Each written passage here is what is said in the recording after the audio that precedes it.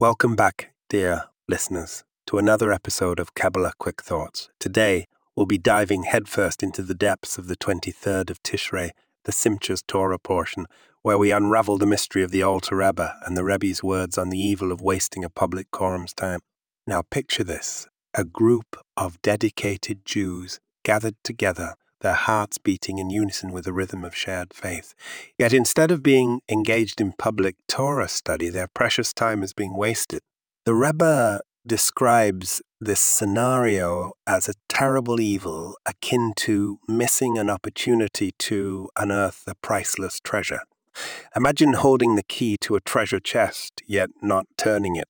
That's the weight of not engaging in Torah study when the moment presents itself. Now let's take a magic carpet ride to the book of Enyakov, a mystical realm that houses the Midrashic and Aggadic sections of the Talmud.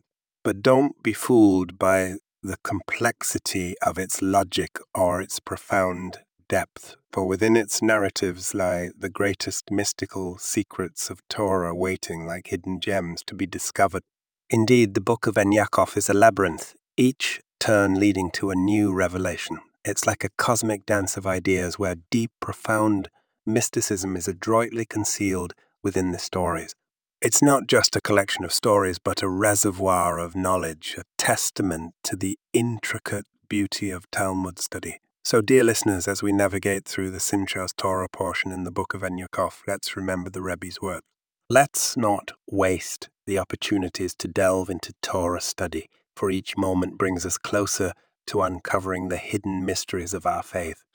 Until next time, keep those Kabbalah quick thoughts coming.